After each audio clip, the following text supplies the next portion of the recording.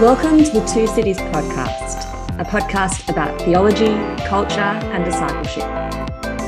And this is episode 166. In this episode, we're talking about disability in the Christian tradition with Professor Brian Brock. Professor Brock holds a personal chair in moral and practical theology at the University of Aberdeen and is the author of Wondrously Wounded, Theology, Disability and the Body of Christ, published by Baylor University Press, and Disability, Living into the Diversity of Christ's Body, published by Baker Academic. Team members on the episode from the Two Cities include Dr. Madison Pearce and myself, Stephanie Kate Judd. Madison, I don't know about you, but I found that to be such a rich conversation, so much wisdom, so many interesting ideas that Brian was able to share with us. What were some of the key take-homes for you? It could be because these came towards the end of the conversation, but I really appreciated hearing some of his wisdom for those of us who are trying to do well in our churches. And I really loved his framing of some of the conversation around, what our bodies will be like in the new heavens and the new earth, because he was really hitting on some questions that I've had in my own kind of thinking and stuff. So I thought it was an awesome conversation. Yeah, I totally agree. And I think that one of the really helpful things in his work has been that invitation to stop and pay attention and just I love this phrase that he has in some of his work about paying disciplined and repentant attention to the concrete bodiliness of another person. So even if they're not communicating verbally, they're still communicating in different ways, through their bodily, their gait, their gesture, and that there really are gifts on offer. They're not just burdens to church communities. That there are gifts that we forego if we don't embrace friendship and belonging to one another in our church communities. So I think you'll really enjoy this conversation. And with that, here's our conversation with Professor Brian Brock.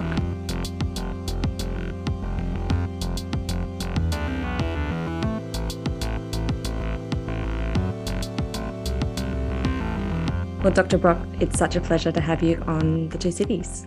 Thanks for having me. Welcome, Dr. Brock. It really is wonderful to get the opportunity to learn more from you. I wonder if you could just give us an idea of what led you to this area, both in your career and perhaps also in your life. Sure. I started in this direction studying medical ethics. I'd considered as an undergraduate studying medicine, and I sort of drifted laterally into medical ethics. And when I got there, I found it an uncomfortable discipline. I'd gone in to say there seems to be these real pressing issues that Christians should have something to say about. But when I got there, I realized that the discipline is designed to help grease the wheels of modern medicine. So it sort of asks things from the doctor's perspective primarily, with the aim of smoothing out hiccups in the process. And in that context, disability appears as a kind of speed bump, a kind of difficulty. And so I noticed it pretty early on in my graduate studies, but I didn't really know exactly what to do with it. And it was only much later when I was doing graduate work when my first child, Adam, was born, who is now 19. And he has Down syndrome and autism and was pretty sick in his first couple of weeks. And so now it's really a day-to-day experience living with disability. And I found that I had I could put that kind of academic learning to. Yeah, thank you so much for sharing that. I wonder if I can follow up. I'd love to hear a little bit more about how you might understand the difference between the field speaking to medical professionals and, speaking to people who are meeting and living in community with people who have disabilities. So what are some of the framings that you would, or that you appreciate in your work, or ways you've changed? Sure. One of the common questions in medical ethics is how to avoid paternalism, meaning in what ways can doctors or medical professionals proceed without imposing their view of how things should go onto patients. And that means I remember kind of a sort of memorable moment in my own education was when they were having a big, what's called a grand rounds, where they get all the medical students together. I studied in a kind of medical school context, and they had a panel of ethicists up, and they asked the question: if someone, this is in LA, someone in a gang comes in and they say we're part of a gang that has as one of its initiation rites, you have to kind of cut the outer part of your ear off, and they're asking you as a doctor to do that. Do you do it or not? Those artificial kind of thought experiments are stock and trade in the discipline. But what I found unsettling was the kind of narrowness of the question being put as, does the doctor deploy their authority and power to indulge this essentially irrational request? And it's very hard to get the question out of that framework. So if you are living with people with disabilities, going into healthcare contexts and being faced with people who see the problem of ethics in those terms, it gives you a really different insight into how badly formed the question is. If it doesn't encourage you to ask what's different about somebody from a gang coming in to get their ear cut off than somebody coming in to get any other part of their healthy body cut off, which happens all the time and nobody raises an eyebrow about it. So the kind of biases and the authority of gatekeepers were being sort of reified and built up by the discipline in a way that I thought really disadvantaged those who find it hardest to live in a kind of modern medical system that's designed for the average human being and not those who have special needs. So, Brian, you've been working in the disability space for quite a long time now. And what are some of the headline areas of focus for you within that field? Well, I think in general, I would see my own contribution as trying to harness the mainstream of traditional Christian doctrine to unpack disability in a much thicker and phenomenologically richer way. So the discipline has tended to be dominated by liberation theology, and that's an important tradition to say that the best way to think about disabled people is as something like a persecuted or ostracized or even enslaved minority, and that they don't deserve to be in that position, and that the job of the theologian is to kind of help break down the machinery that keeps them in that place.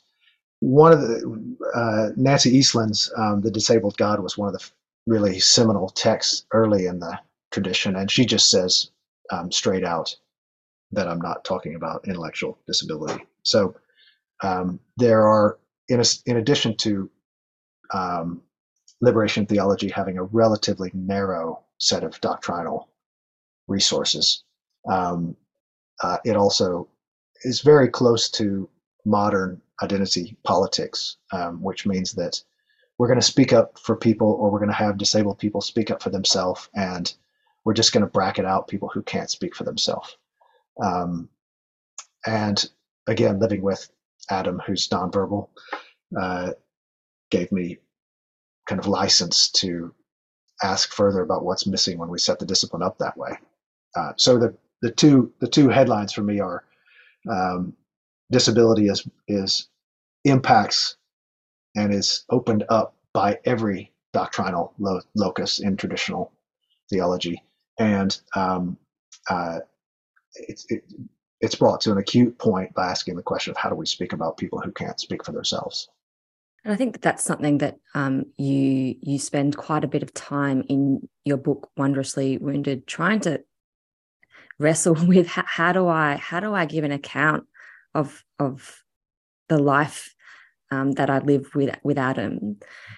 And I appreciate that this is not really something you can do justice to in a couple of minutes on a podcast. But could you please, one of the issues that's come up even in us doing this series has been, well, the discomfort about speaking on this area. People with physical disabilities, it's easier to talk about that because you can get people on the podcast. But I'd love to hear some of your wisdom that you've garnered over the 19 years of living with Adam about how do you bear witness to that? Yeah, that is a big topic. One of the ways in is to say, even in liberation movements, very often, take Gandhi as an example. The champions of the people who weren't in the position to speak for themselves were those who were highly articulate and maybe from a different social class.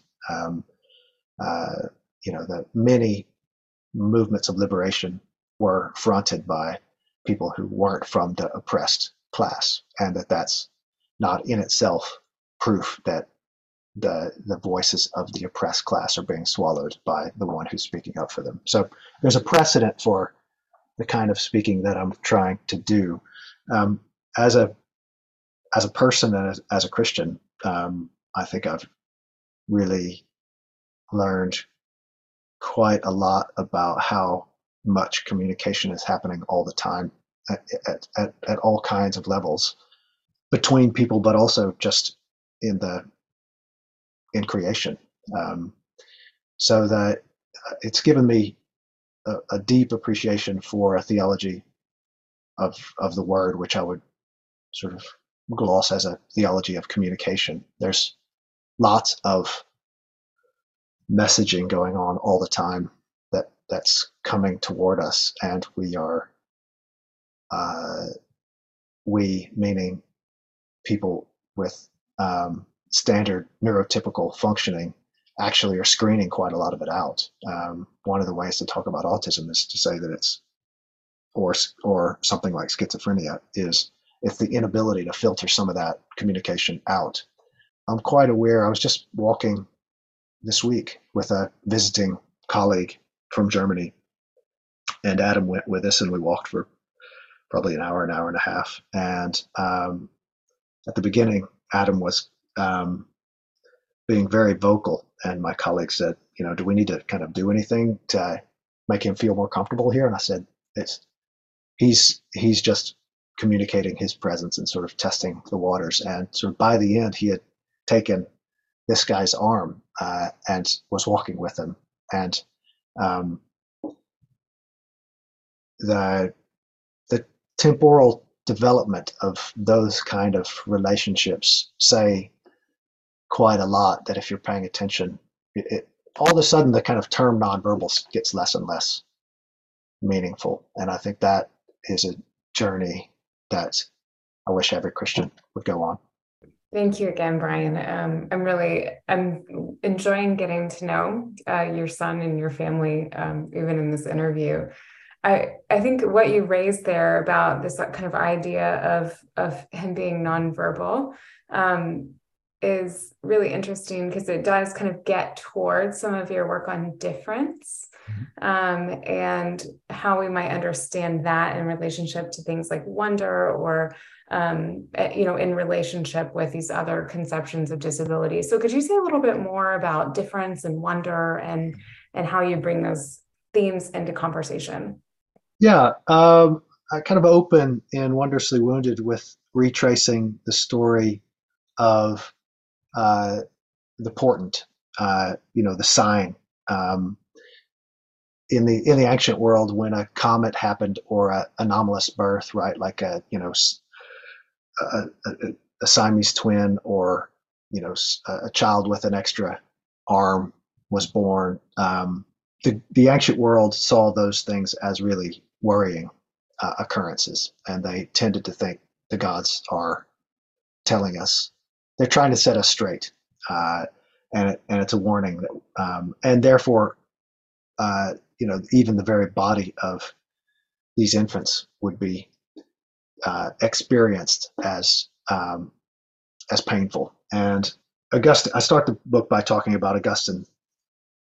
He's, I think, being asked by Christian parents, how do we respond to a birth like this? And um, he could have taken a couple of routes of answer in that question, but he decided to actually turn the question upside down and say, well, important looks to us memorable because it's out of the ordinary. And but we know that God does everything and God creates every human being specifically. And so it must be something that God has done. So that means there's something kind of special going on here. So that's where he would evoke it as um, something to which some special attention should be made as some kind of special work of God. And he used that then to elaborate a theology of difference by highlighting how incredibly rare it is that identical twins are born that we can't actually tell apart. Right? So actually, difference is kind of the way God works, and sometimes some differences stand out to us as out of the ordinary. But he says it's only because they're unfamiliar and rare, not because they're necessarily bad or um, threatening, and they certainly aren't a sign of divine punishment. Rather, they could well be taken the other way around as a sign of divine interest in this thing that's happening out of the ordinary. And that, so I think he, at that moment, I call that a kind of inversion of perception. Something which seems ugly and threatening gets turned into something which is promising and, in a way, wonderful in being out of the ordinary. And I think in the book, I sort of go to some length to suggest that that's somehow an elaboration of the Christian experience of looking on a state execution, which is a very ugly thing, as the kind of salvation of the world, and that the juxtaposition of that oddness, I think, sort of saturated Christian thought in a way that should give us pause for, because we generally, I think we, meaning Christians in the modern West, tend to find difference awkward. And I think people who are different can sense that awkwardness. Yeah, I think you're right. God so frequently reverses what we expect, to the extent that maybe at some point we should start to expect it. But I really appreciate your answer. And I think that at that macro level, there is this, our responses to difference, our responses to disability are not necessarily straightforward. I think that there is often a sense of uneasiness or confusion, and even in this series, one of the themes that's come up quite a lot is, should we respond with grief and loss, or is it a gift? And just that kind of confusion around the responses that we are to have to these kinds of things when they present themselves in our lives. Are you able to explain to us just some of the handholds that you have developed as you've thought about this? Yeah, I think it's important to let all those responses in and to kind of pray through them and admit them. And one of the stories I tell, the kind of one of the sort of unifying threads in Wondrously Wounded is trying to tell a type of conversion narrative along that plot line about how living with Adam has provoked a sequence, a development of lament and joy and appreciation and sort of wonder and consternation. And one of the kind of taglines I use for that is talking about Adam as the healthiest guy I know, even though he has had a range of medical problems. But he's never worried about being disabled, and he's never felt pained that he won't go to college or drive. And he almost certainly won't. So that one of the ways that I deal with the problem of speaking for him is saying, objectively speaking, he's not disabled, right? He doesn't suffer from it. He doesn't regret it. He doesn't wish he could be anything other than he is. And from a theological standpoint, he's therefore a paradigm of how to receive our creatureliness. And so that's sort of forced me to ask questions about some of my early reactions of disappointment about what you would think your first child would go on to do in life, or which is of course all projection, right? So every parent really needs to think about those issues anyway, but a disabled child forces that up to the surface much more quickly. So there's the problem of projection, which is again one of the core themes of disability theology is the kind of grating sensation that people with disabilities have in the assumptions people make about how they experience their life and what they want from their life and what they are disappointed about not being able to do. So Adam couldn't himself feed that response back to me, but it was pretty obvious that if he's not bothered about it, it's only me that's bothered about it. And then down that road, I think, come to the perhaps counterintuitive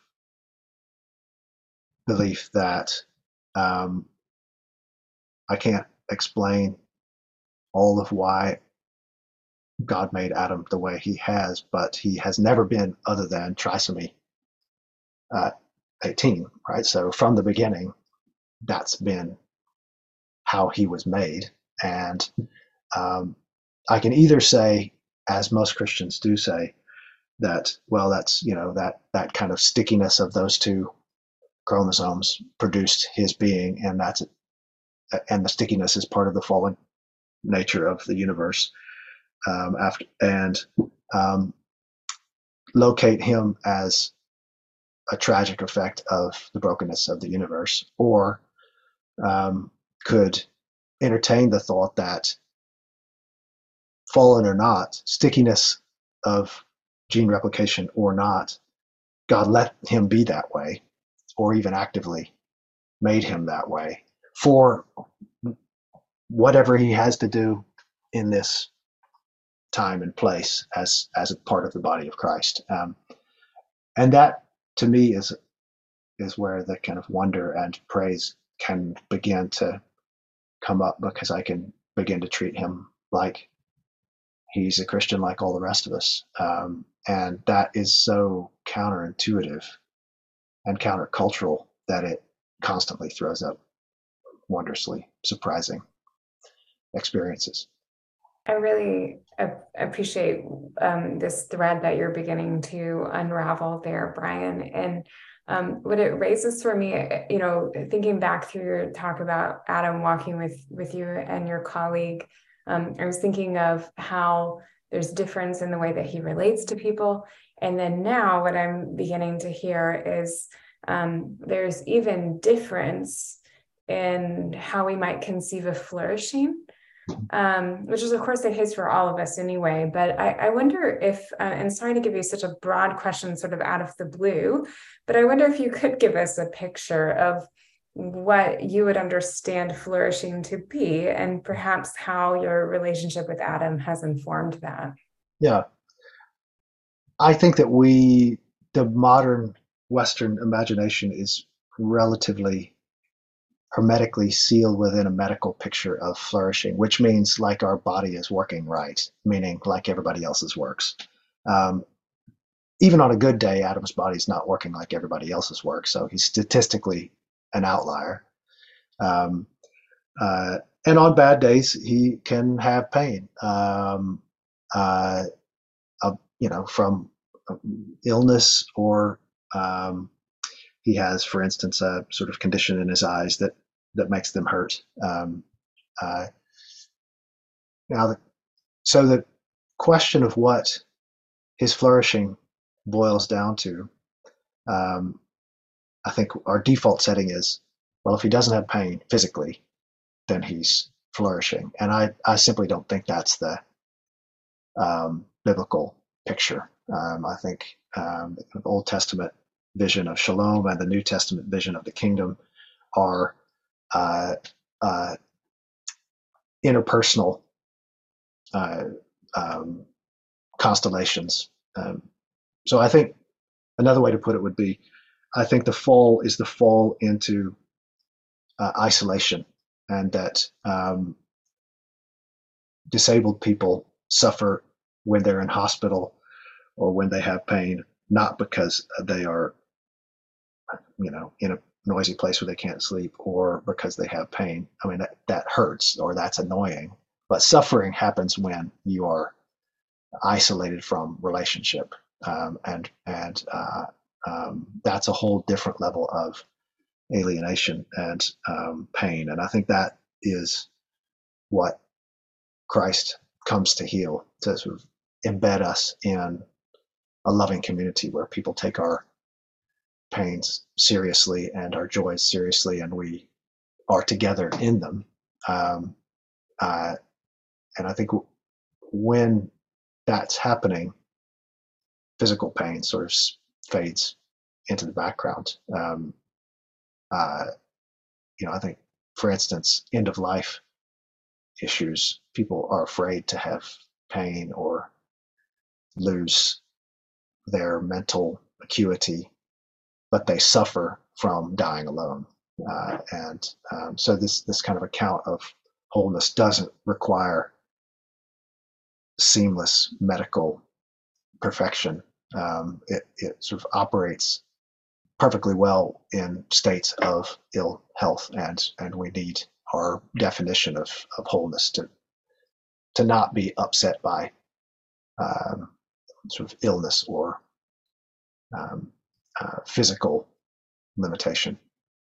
And that's something that I think you really explore in a lot of your work about how kind of the assumptions about the modern biomedical industry and more ancient notions of what health and wholeness mean, and this links back into why it is that you say that Adam is the healthiest person that you know.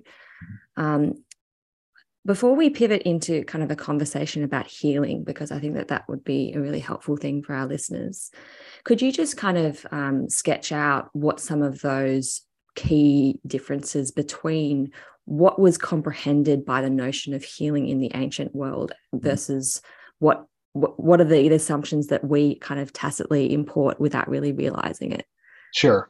I'm really summarizing Bethany McKinney here by sort of cataloging 6 characteristics of modern views of sickness and cure. Medicine, for instance, first is a scientific application to cure sickness. Second, sickness is focused on individual bodies functioning or not functioning according to statistical norms in the population. Third,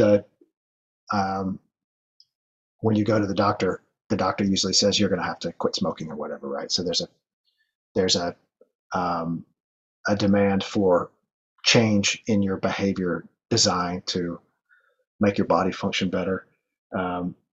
And fourth, medical professionals are essentially experts on getting bodies functioning properly, or perhaps if they're psychologists, minds functioning properly.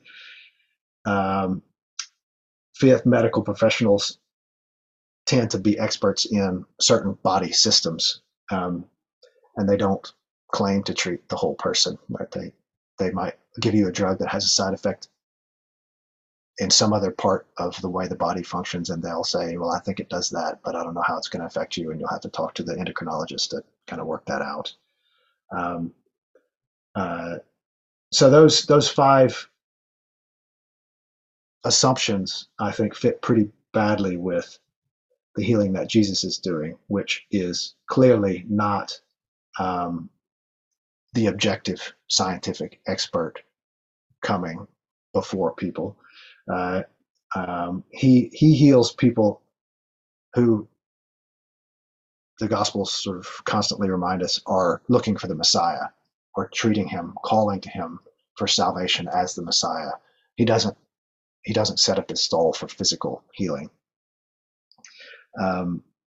And the healing that he does is also reintegration into community. So the lepers who are healed always sort of go to get certified by the priests, which means that they are no longer outcasts.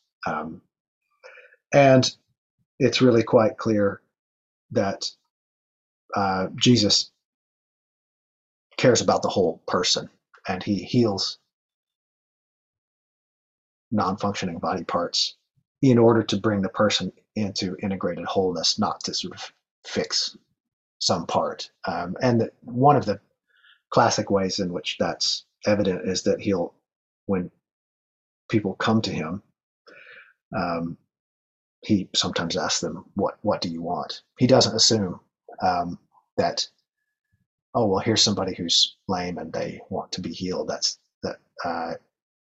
If he was seeing healing as a medical doctor, it would just be obvious. And I mean, to me, the reason this theme came up in the book is that many disabled people feel really quite put out by the experience of being in churches and having people spontaneously or ambush heal them of their disability. I mean, almost if you're around Christians with disabilities, you will almost inevitably hear a story of a deaf person going up, as I heard last week, wanting prayer for cancer and like getting sort of hands laid on her ears for healing her deafness, and like not even being asked what she was up for. So I think Jesus is substantively different from the way we understand doctors and healing today, and that difference is something that the church needs to reappropriate. Yeah, I think that's a really helpful reminder for us, especially as we engage with people with disabilities, to continue to honor their agency and not to make assumptions. But I also appreciate the threads that you're bringing out in terms of the ministry of Jesus. And I think that one of the assumptions that you sort of combat in the book is that Jesus heals everyone that he meets. I've been translating through some of the Gospels, and he definitely heals a lot of people, but he doesn't heal everyone. So could you say a little bit more about that? Yeah. I think another way to sort of ask the question is, why did even the lot of people that he did heal is a microscopic fraction of even the disabled people in the world at the time, or even that he passed on the road. So there must have been lots of people who he could have healed but didn't. And if we think about the ancient world, I mean, think about how many people you see wearing hearing aids today. There would have been a lot of people kind of stubbing their feet because they didn't have glasses and hard of hearing, and Jesus could have spent all day handling those kind of things, physical conditions that can be quite disabling. But the way the Gospels tell the story is that he is healing people who call to him as the Messiah. They want to be made clean and redeemed. The man who's brought down through the roof by his friends, for instance, he forgives his sins, and so then the crowd is saying, you can't forgive sins, and he says, oh well, if you want something else, I'll make him walk too. Right. So the sequence is always running from his divinity, and healing is just something he can do, but it's not the reason why he's there, and it's not the aim of his ministry. The story of blind Bartimaeus is in Mark 10 is the story where Jesus actually asks, "What do you want?"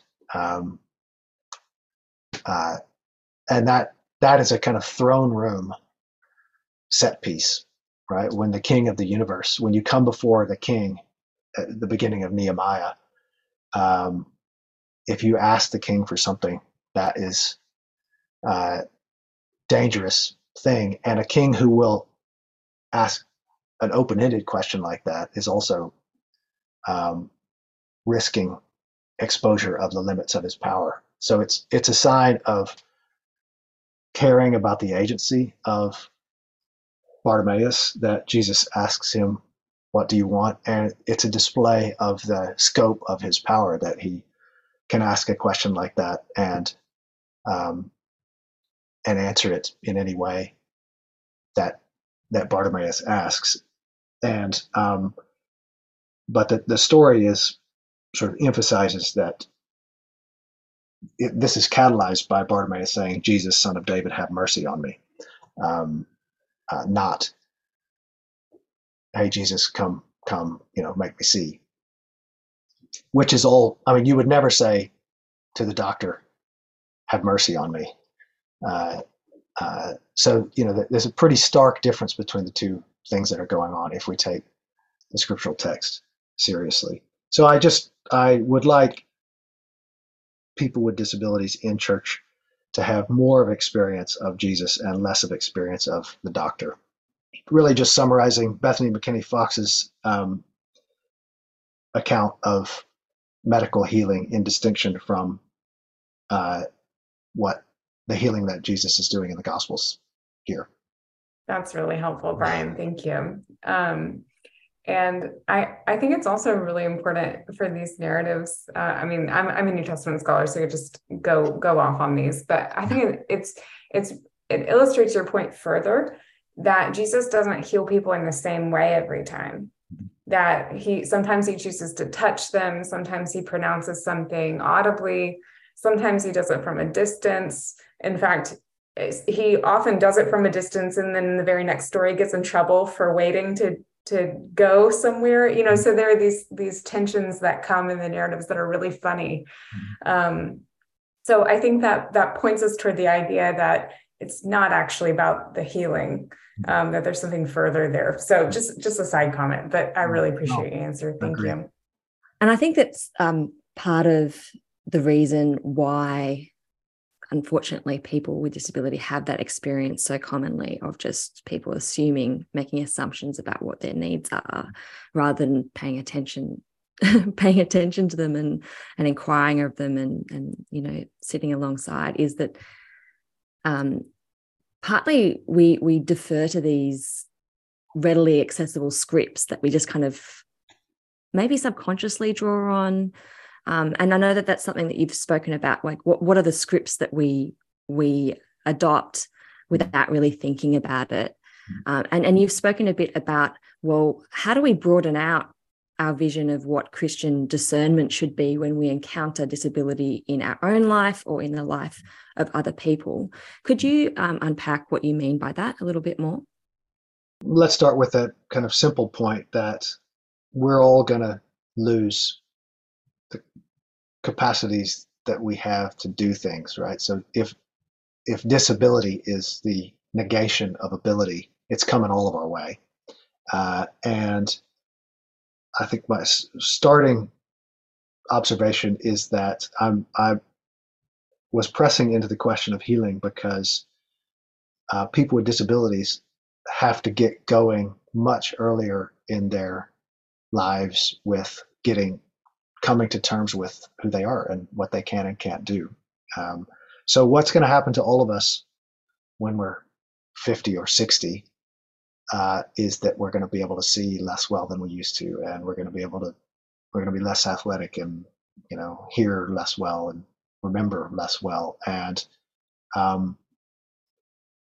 we're going to end up facing the same sort of problems of discipleship that disabled people face quite early, right? So one of the reasons why I got onto the topic of healing and became increasingly uncomfortable with the scripts that we neurotypical people import when we experience disabled people in church is that it it downplays or discounts the work that they've done to come to terms with who they are. So very often, uh, disabled people, when they come into church, just find it offensive that they're not allowed to think, yeah, I'm okay how I am. I'm deaf, and that's okay, right? That's how God made me. I'm going to be deaf. Uh, and there's so many Christians who really become unpleasant people when they turn 70 and their knees go out and they can't go skiing, or they can't do something that they used to be able to do, and they just sort of turn in and become grumpy. That I think um, it's a sort of obvious lack of discipleship that we're missing here. That we can't see the work that's going on for people without the abilities that would make them normal, um, who've learned to live with that and don't want to be other than that they feel like they've been made to be, and the mainstream sort of resists seeing that or can't see that, and that means at the end of their own lives they can't make the exact transition that they've seen displayed all the time around them in the lives of disabled Christians who've probably put up with a lot of misunderstanding to even be in church. One of the questions that you provide in your book about, well, what are one of the tools we can adopt in order to kind of not flip the script but maybe expand the script, is to pause and to ask, well, what story is this person living with God? And you kind of you look at different characters in the scriptures that have had a different journey, and so their relationship with God, their relationship with a disability, their relationship with the community of God looks different. Could you just hash out what you mean by that? I introduce that theme by contrasting Johnny Erickson Toddy, a very famous American quadriplegic who was paralyzed from the neck down as a teenager, and when she is resurrected, wants to be able to be able-bodied again. And Chantal Hunick, who basically has had a condition that meant she's always close to quadriplegic, and has come to terms with that, feels like she was made that way, and doesn't expect to be anything different, or doesn't feel like God owes it to her to make her something different in the resurrection. So these two women have different life courses, different life experiences. One once was able-bodied and then was no longer for most of their life, and the other never was.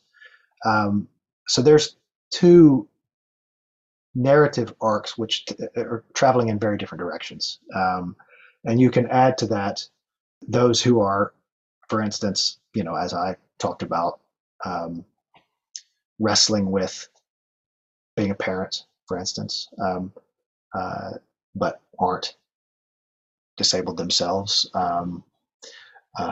You can talk about people who were disabled before they became a Christian and feel like they were liberated by becoming a Christian and want to be part of the ministry team, let's say. What's going on for any one person at any moment in their life has to be sort of unpacked in some detail to ask what disability is for them in a theological sense. And when I say for them, that I'm not saying it's nothing but what they subjectively think it is. I think that I'm thinking of another friend, Andrea, who has cerebral palsy and is also in a wheelchair, and she's a committed Christian, and she's been in a church in Muncie, Indiana, that she just is committed to helping them be a church that's genuinely welcoming of people like her. And that's her vocation, is to sort of keep pushing, like, this lift just doesn't work and here's why.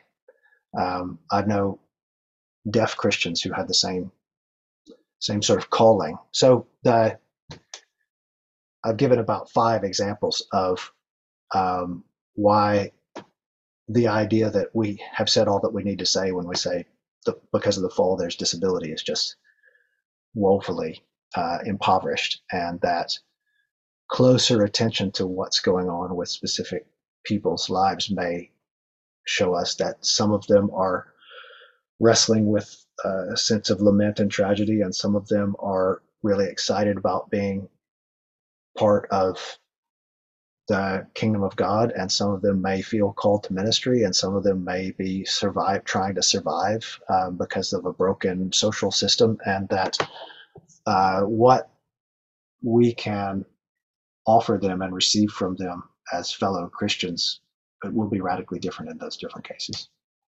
As a springboard off that question about, I know that certainly it's been true in my life that until I had to really think about disability and resurrection hope and what concretely that what I was imagining about that was, the assumption I had was that all of this was a result of the fall. Mm-hmm. Something that I'd like to ask you about is, in terms of our resurrection hope, and I appreciate that this is a highly speculative endeavor, but I'm going to go there anyway. Something I've been thinking about is about whether the given realities of our body, whether that signifies anything about what normatively we should be hoping for in a world that is healed, restored, forgiven, made well. And so, for example, does the fact that I have an eye with an optical nerve signify that I should have sight in an ideal circumstance? Or in my case, the fact that I have 2 arms and 2 legs, 2 hands, I can only use one set of them. Does that, in an ideal world, should I be hoping for use of all my limbs, essentially? Mm-hmm. So I guess the question is there this grain of the kind of created order that informs what normativity is, and in a way that shapes what our resurrection hope should be? And maybe that language of should be is not really useful, but I'd love to hear. I'd love your help in thinking about that. Sure. The classic case of that question is, it's a kind of uncomfortable case for a male theologian in the 3rd century and today, but there's going to be no children, so there's going to be no nursing, so there should be no breasts in the resurrection, right? Those are useless appendages. Disability theologians have recently been, Candida Moss is written a book, she's a biblical scholar, and she's unpacking some of these questions. I mean, for instance, Jesus seems to assume that the answer to the question, would you rather be blinded and in heaven, or sighted and in hell, right? So the answer appears to be blind in heaven. There's a few other kind of dismemberment images that run along those lines, and the tradition, Augustine's sort of ruminations about why we would have useless appendages like breasts in the resurrection, or women would, is another way to get around those, to sort of try to handle those questions. I tend to take a relatively apophatic or agnostic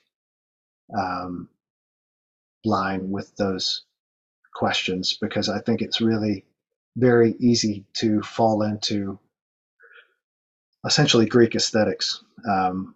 Like the right body is the proportionate body that's neither fat nor thin, too short or too tall, too dark or too light, too hairless or hairy. And if we say something's just not right or Christian or biblical about that mode of speculation, then I think that opens the door to saying we'll have the bodies that we need to have to live redeemed communion uh, when we're resurrected, and that actually quite a lot of diversity fits with that. And I think that mode of theological speculation fits really well with Jesus's imagery of the kingdom as a banquet, which never even hints that people need to be sort of dressed up or cleaned up or healed to be part of the banquet. So that, I mean, one of my kind of technical contributions, as I see it, is to reprioritize the question of the bodily, physical order of the resurrection, downplay that in relation to the social order, which is, I think, the focus of those heaven images. Thank you, Brian. That's really helpful. It also reminds me another place that we see difference in terms of what is to come is maybe spatial. And so, I'm using this as an analogy. So we see in like the vision of the new heavens and the new earth that in some instances it's a city and sometimes it's a garden. And I've talked to my students about this, and I had a student once say, I really hope that it's not like a city. And I said, well, good news. It's also, we also have the possibility of hanging out in the garden section of the new heavens. So yeah, I think that this kind of idea of God being capable, of course, of crafting it in a way where we're able to worship well. So yeah, I'm reducing the beautiful things that you've said a little bit, but not at all. I wonder if just as we sort of wrap, if we can turn towards some of your excellent kind of practical wisdom for people in churches in particular. So I don't know if you probably are regularly engaged in counseling churches and how to serve disabled communities well. Could you let us in on some of the tips that you give them or some of the wisdom that you provide there? Sure. A lot of the way that I start with these discussions is to say that everyone is now familiar with just physical accessibility. There's wheelchair ramps everywhere. I mean, whether those, in fact, make buildings accessible to the people that want to be there is another question. But at least the kind of blunt moral responsibility to not demand that anybody who comes to church climb up 15 stairs to get in is now well understood. And so I've tended to see that one of my tasks is to really press the second sort of leg of that journey, which is that even when people are there in church, they don't necessarily feel like they're among friends. They still feel like they're outsiders. Mere presence or inclusion is sort of sub-Christian is a theme I've been trying to press. Practically, what would I say? Spend concerted time getting to know someone with a disability, especially people with intellectual disabilities, but anybody really. Understand that disability is all around you. A lot of it's invisible, like a lot of people struggle with OCD or chronic pain or chronic fatigue, and you can't necessarily see that, but it really shapes their experience of the world and what they can and can't do. And I think another shortcut that needs to be resisted is kind of delegating responsibility to a committee to find an expert to set up a ministry. That they're and it's not because I'm against special needs ministries of various types, but because it is a deferral of the responsibility of the whole church to actually understand how to be present to all sorts of people, especially people that seem that are experienced as awkward or other. I also try to encourage Christians and churches not to get hung up on a really obvious but uncomfortable aspect of this whole field, and that is that the language, like how do I call what you have, right? Like that's just so, even now trying to describe what the problem is, I refer to that as the hesitation blues.